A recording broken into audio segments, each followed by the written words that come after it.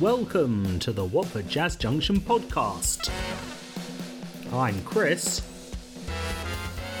and coming up on today's show, I'm in conversation with Emma Smith. Well, what an absolute pleasure it is to be joined by Emma today. Jazz singer extraordinaire, born of Hertfordshire, educated at Watford, performed of great stages, and beloved by the world. Hi. Hello. How's tricks?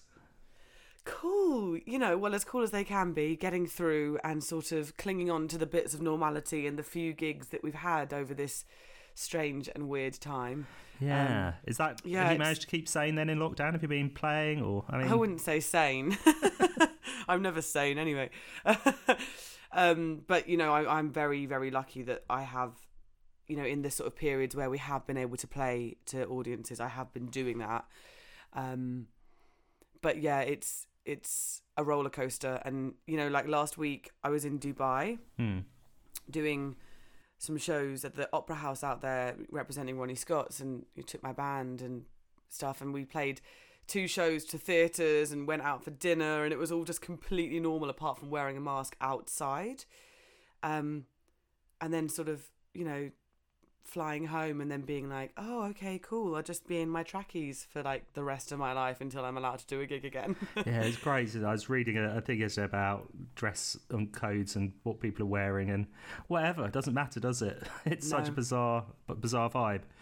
So I'm going to ask you some questions, Emma. Yes, please do. Has jazz always been in your blood? I mean, how did you get into it? As a little one?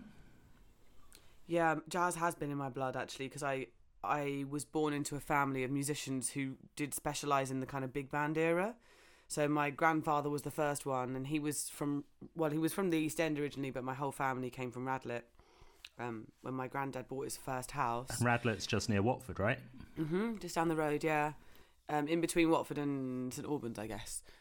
My granddad was a trombone player who played with Frank Sinatra and Oscar Peterson and John Dankworth and Shirley Bassey, and the list really does go on. And he used to play Ronnie Scott's, actually, with Ronnie Scott himself. And then my father's a trumpet player and arranger, and my mum's a sax player, and the whole family are musicians. So with that being said, it wasn't my mum and dad's wish for me to be a jazz musician. They actually wanted me to be a lawyer, and I think it's because they, towards the sort of mid-80s and onwards, music moved into sort of technology world, and they really struggled to make a living at some points being very flush and at some points being very broke. So they wanted consistency for their children, but yet both of us have ended up being jazz musicians as well. Yeah. So your siblings are a jazzer as well? Yeah, my brother's a guitarist, my cousin is a trumpet player, and my other cousin's a guitarist, another trumpet player in the family on. Oh, there's plenty of brass players. That's too many, if anything. So this is always going to happen, but you're the only singer to date. That's right. Yeah. Awesome. I think that was that was something that actually motivated me in my education in music, because my instrument was singing, but it wasn't a given that I could just get away with being a singer, if you know what I mean.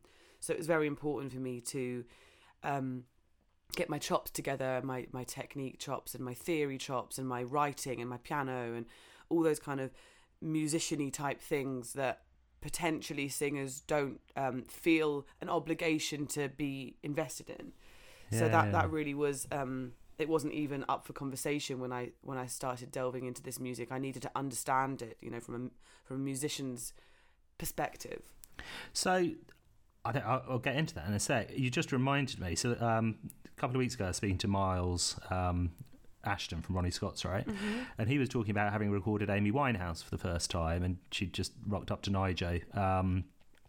And I was asking about her technical ability and whatnot, and he said it just sort of came out, just one of those people. But I was trying to push him to say, but technically she was on it as well.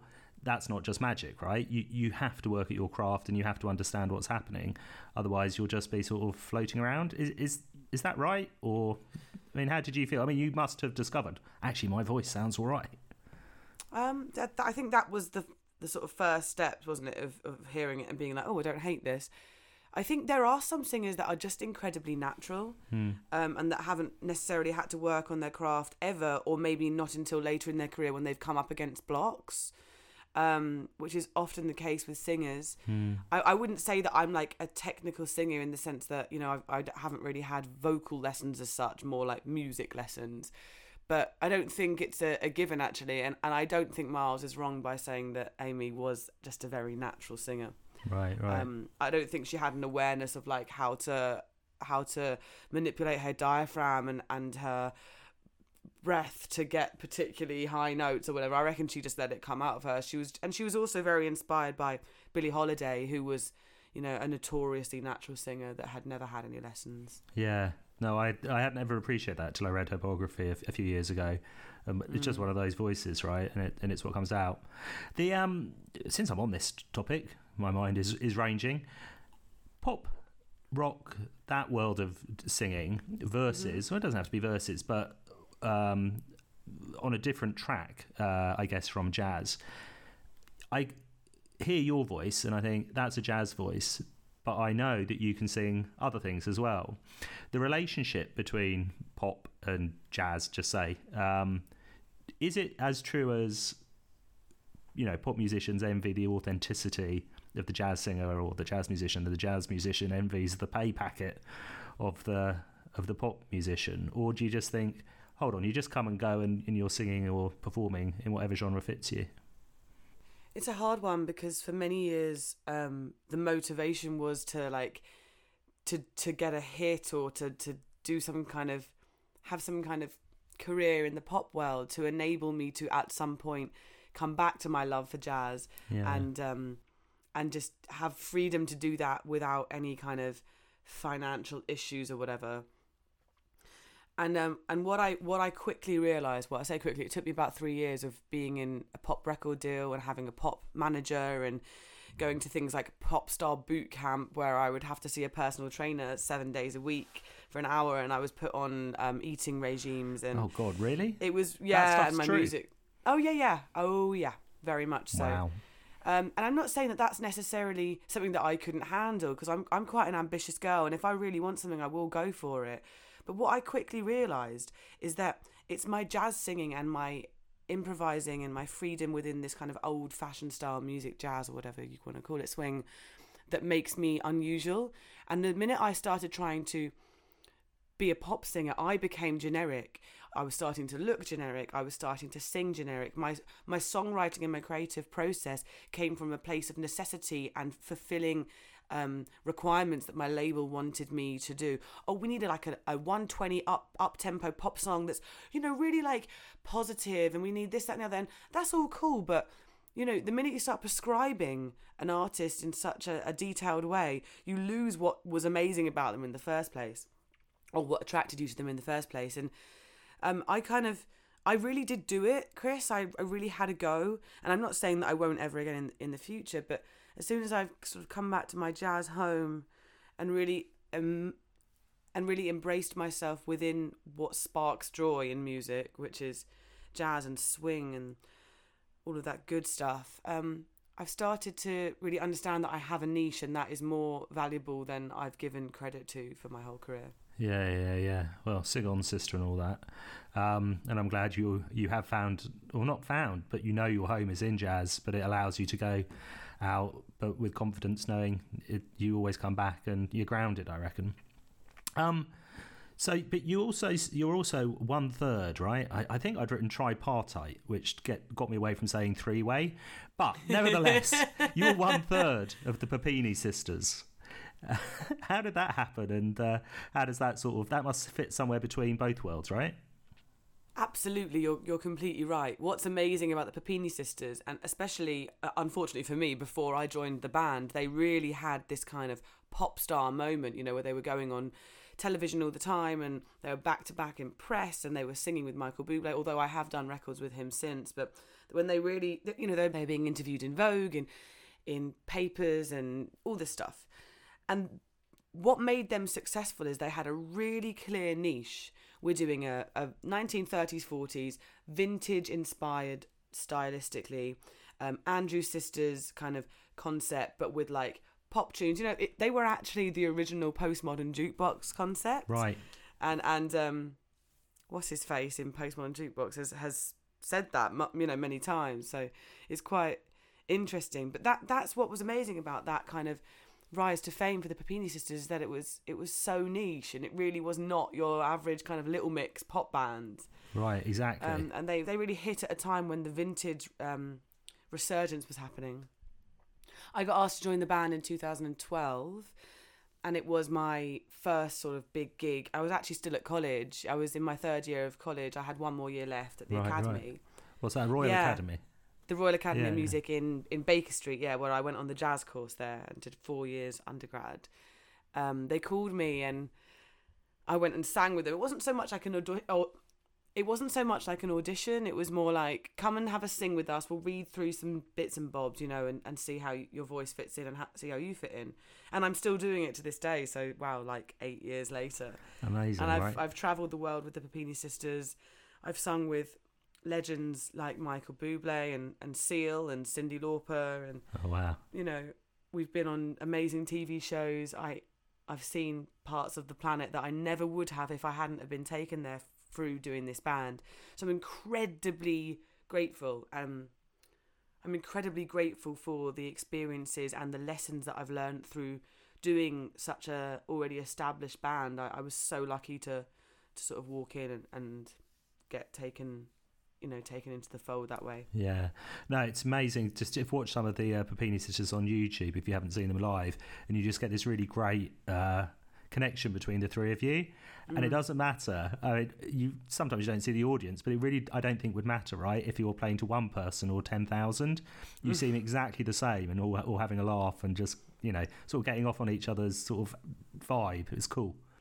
Yeah, we're really authentic on stage, and it's what we're like backstage too. And I think the fans, the diehards that have been with us for, they've been going 15 years.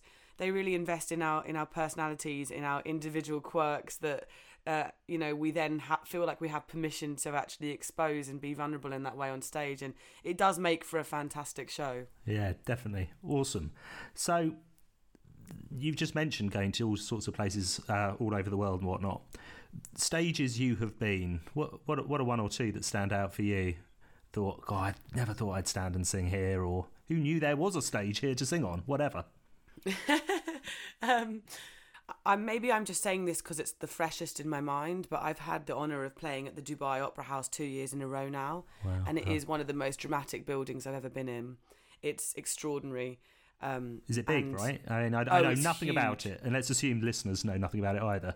Describe it. It's thousands and thousands of people that sells out every time. We're there under the Ronnie Scott's banner, and I'm about to sing them a show of everything from Bessie Smith up to Mark Murphy. We often do these kind of experiential kind of chronological shows, or introducing jazz giants or the story of Ronnie Scott or whatever. So there's a lot of lesser known British jazz musicians and singers that we pay homage to on that show too.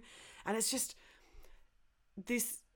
the attitude and respect towards people that have spent years honing their craft, what we do out there it's very different to what we get in, if you don't mind me saying, in the UK a lot of the time, because there isn't a plethora of fantastic artists, so it never becomes standard to have that kind of quality being put on and being showcased. So we always feel very, very honoured and held when we go to places like that. I've had the same experience in Korea. I played with the Papini Sisters out there, and we had the best time ever playing an outdoor theatre at the equivalent time of 2 a.m. in the UK after just flying in that morning. It was so weird. So, I mean, I don't know. There's something beautiful about it that I often think, if only, maybe it's because we've got an embarrassment of riches in the UK or whatnot, but I think, musicians that I hear should be treasured and feted and lauded. And I guess we all have our heroes and things we're into and think, oh, why isn't everyone listening to it? But to hear then you go to an opera house with thousands of seats and they're just clapping and lapping it all up, makes me think, good, you should have that sort of recognition and those crowds. So, you've been busy in lockdown, right? You have obviously managed to get abroad, which is impressive, and I think we all applaud you for that. You did a set. It wasn't easy though, Chris. We had to have COVID tests. I had to organise for 7 musicians to get COVID tests that all had to be negative within 48 hours before we flew. The first flight got cancelled. We had to schedule the flight. We had to get work permits. I had to get a new passport of one of the musicians. It was absolutely intense to try and get us out there. And the minute we got off that flight in Dubai and we stepped on the land, I was like, and now let's think about making music. You know what I mean? Like, people don't quite understand the level of logistics that go into something like that, especially in COVID times. Wow. Right. It was really a lot. Well, that's what I was probably quite interested in then, because your track, your new one that you've released, Monogamy Blues, I think probably has brackets behind it. Might have been written as Isolation Blues, right? But you're not really seeing anyone, are you? And your life is sort of defined by these really isolating things, and monogamy is one of them. And I really heard it in the lyrics. I was listening to it obviously before we started chatting.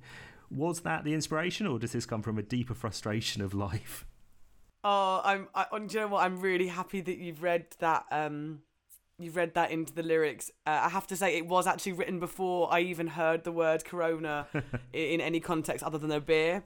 So it was actually it was inspired by the tune "Making Whoopee," which was the first thing I'd ever heard Ella Fitzgerald sing, which talks about a marriage. Another bride, another June, another sunny honeymoon, another season, another reason for making whoopee. And it's all beautiful in the first chorus. And then by the end of the chorus, they're in court and the judge says, "How much money have you got?" to the man. And he says, "You're going to have to pay $6,000 a year to her." And he says, "I only make $5,000. And then the judge concludes by saying, "Well, you better keep her. I think it's cheaper than making whoopee." Genius, so these lyrics really inspired me because they're fun, but they're also pretty foreboding. Right. And it's definitely, as I'm growing up a little bit, some concepts that get flung around and conversations that happen over glasses of wine about monogamy and social conditioning and all these kinds of things. So it was an opportunity for me to really explore that and put it into a swinging blues so that I could introduce it. She's a worldie. Watch them fall like dominoes. He's unworthy. Get in line, 'cause in time, heart of gold you'll find. Falling deeply, dancing on the tip of their toes. Sweet and sickly, they adore how they roar, and they always want more.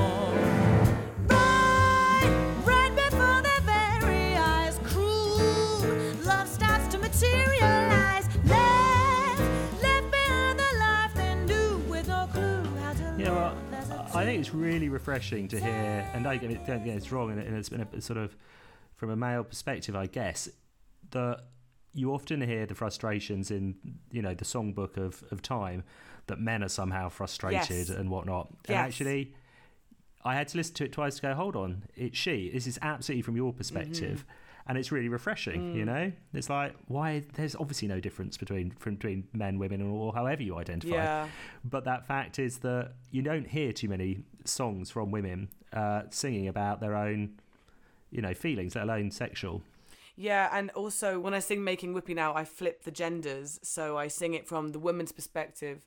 I sing it from the man's perspective, where he's going, "I sit alone most every night. She doesn't phone me. She never writes. She says he's busy, but I say, is she? I think she's making whoopee." So right. To spin it on its head in that way, because why not? We've got permission. Luckily, I'm coming out and making music in a time and in a city and in an online forum where really anything goes and full vulnerability and authenticity is encouraged. So that's really where I'm trying to make music from. So that's really interesting to hear you talk about your first introduction to Ella Fitzgerald through Making Whoopee, because it was my first introduction to hearing Michelle Pfeiffer sing Making Whoopee, because of course she famously does it on the Fabulous Baker Brothers, which is a great film. But I think yours is a little more salubrious jazz company than mine. But now, having mentioned Ella, this is what I saw you do over the summer, which was this fantastic tribute to Ella that was streamed from Ronnie Scott's. How did that come about, and what was it like performing that again to probably an empty club? Yeah, there was about 6 people in the room at that show, so not entirely lucrative for the club, but they were so generous and encouraging of local musicians to present shows and put on entertaining performances that would encourage people to stay engaged in jazz and also donate. So I was very, very lucky to do one of the earlier slots in that live streaming setup. And we just had the best time, like me and my trio. We rehearsed for like 3 days beforehand. Jamie and I, who's my sort of right-hand man, Jamie Saphir, who I work with a lot, and also happens to be my best friend, whose birthday is today. Happy birthday, darling. Right, and we should say he's doing the keys, right, on Monogamy Blues. That's right, Jamie's doing the keys on Monogamy Blues, and on we've got like a whole record that's coming out together, but more on that later. Anyway, Jamie and I, that's the really amazing thing actually about my community is that that we are genuinely best mates. Like, we genuinely hang out together all the time without music all the time. And there's been certain circles that I've worked in before or played in where we just haven't socialised, and I didn't know at the time because I hadn't had the opposite, that I really craved the connection beyond the music, which then influences the music in just the most joyful and authentic way. And so when we got offered this Portrait of Ella show, or at least we got offered this live stream, we thought, we're going to put together a show. What's going to be, A, what's going to engage an audience, and B, what are we going to love to put together? What's not boring? And we both agreed on it being Ella because there's so much amazing music, incredibly powerful lyrics and powerful songs, but also with Ella, there's like a technicality, like the chops, the virtuosic scat singing. It's something that I will always be working to get to her level. So I'm never going to feel like I can put a tick next to it. So it's always challenging. Do you know what I mean? Yeah, absolutely. And that so comes through in your style and what you hear.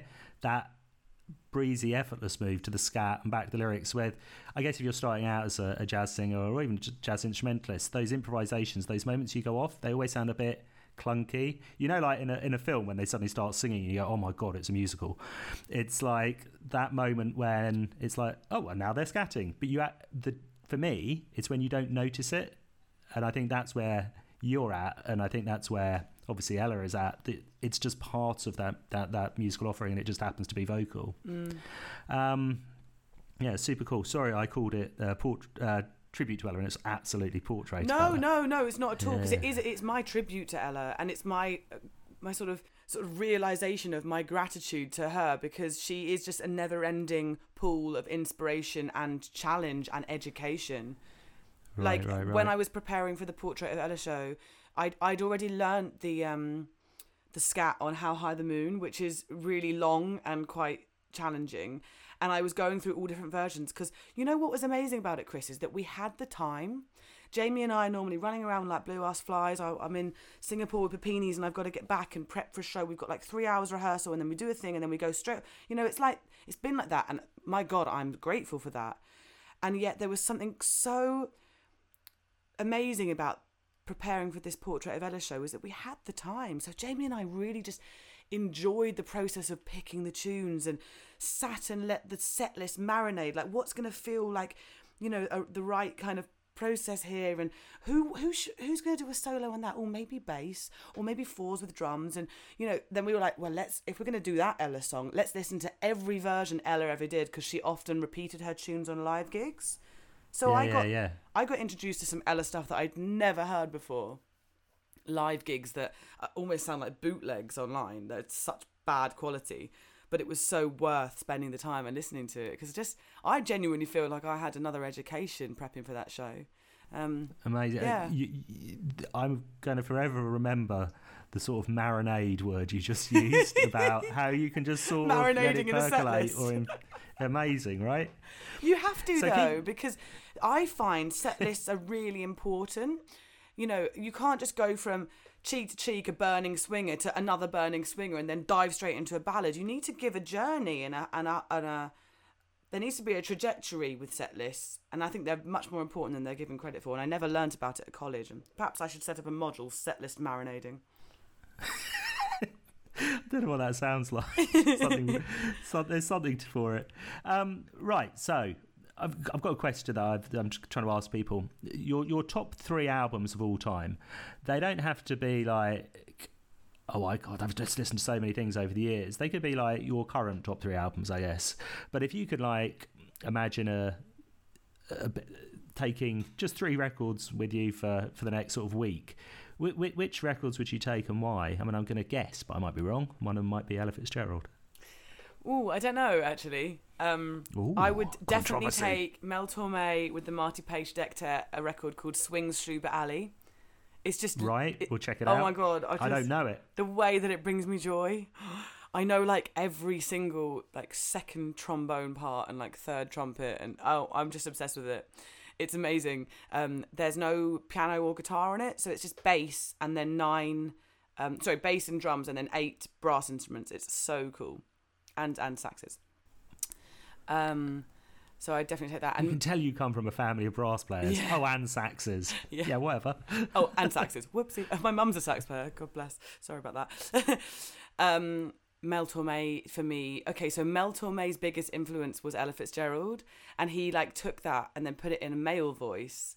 Loads of like intricate scatting, and also he happened to be a drummer. There's amazing duets of Mel Torme and like Buddy Rich on YouTube and stuff, and you're like, what? So that's when you're like, okay, we've got a legit like jazz musician singer here. And there's an amazing video of Mel Torme and Ella Fitzgerald singing together a few times, one in particular at the Grammy Awards, and they sing a blues, and like Mel's like beaming into Ella's face and just like sucking in all of her joy and her jazz and her swing, and like he literally just sounds like a male version of her, and it's really beautiful to watch, like an amazing black woman who's raised the bar for jazz singing, and then like a younger white male like just idolizing her. It's a real switch of what the times kind of encouraged in social relationships between men and women and race and stuff, and I just love watching it because I feel like it's very modern and quite poignant. Yeah. Well, you can bank that. That's in your 3. You've got space for 2 more. Absolutely. Okay, so I would choose Joe Williams and the Thad Jones Mel Lewis Orchestra. I can't remember what the record's called, but it's the one that goes. It's the one that's got.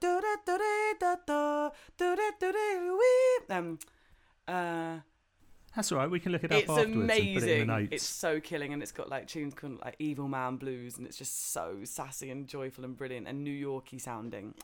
And then I'd probably choose today, although it would change, the West Side Story record that Oscar Peterson trio did, because the arrangements are like so tight and neat and hip and amazing, and the blowing's really, really jazzy and beboppy, but yet it's kind of theatrical in its presentation. That's good that we've had Oscar Peterson mentioned. Oh my God. I can never have enough Oscar Peterson in my life. I'm literally so obsessed with Oscar Peterson. Ed and I are listening to Oscar Peterson like every day. It never gets boring. I was listening to Giles Peterson's recent show on Radio 6, and he was in an interview with Elton John, and I was appreciating just how deep Elton's jazz knowledge is. It's unbelievable. Really? But I need to hear that then. It's worth listening to it.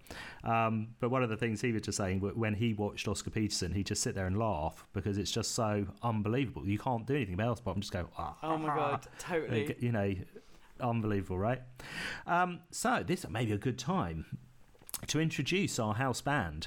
So our virtual house band was chosen originally by Miles Ashton on a previous version of this, right?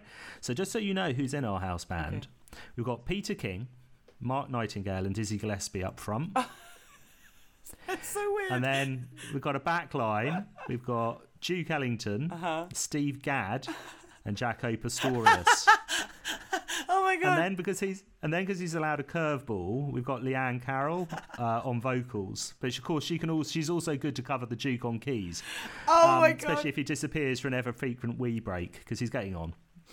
So my gift to you, Emma, is that you can review our house band as chosen not by Chris Newstead but by Miles Ashton, and you can change up to one of those people.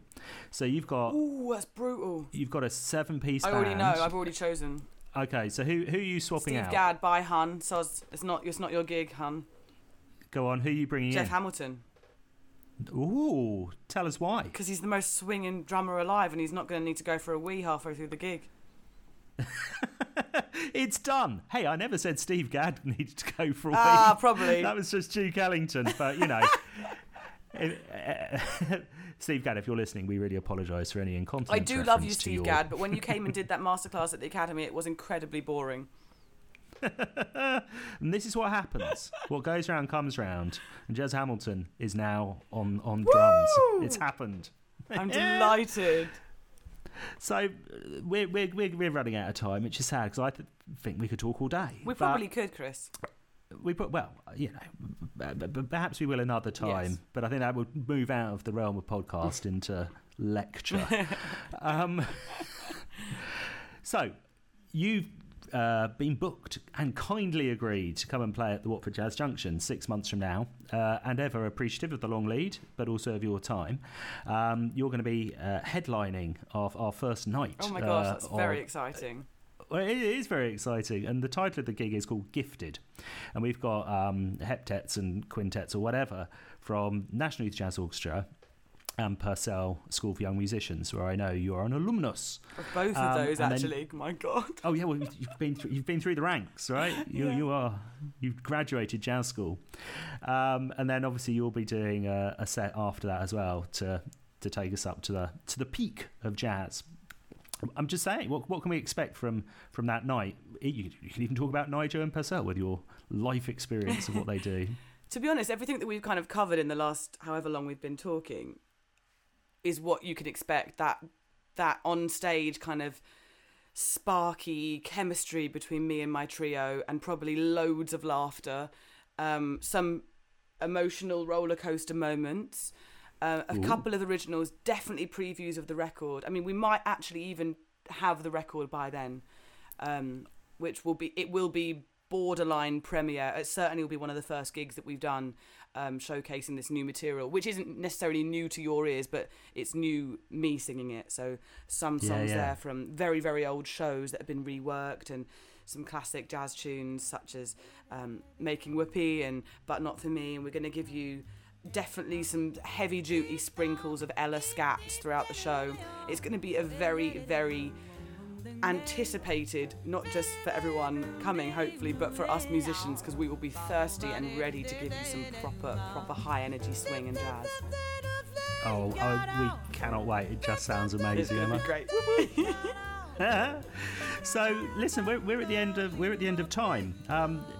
From everyone on the Watford Jazz Junction, just thanks so much for joining us. It's been an absolute pleasure to chat and just listen to your stories and joy for jazz, right? Thank you so much. It's a pleasure to be here. Well, stay well. See you in May, if not before. And to everybody else, thanks so much for listening. Bye. Bye. Fantasy slipping away, fairy tailing. If she saw what he thought, she'd be straight out the door. If he knew what she'd do,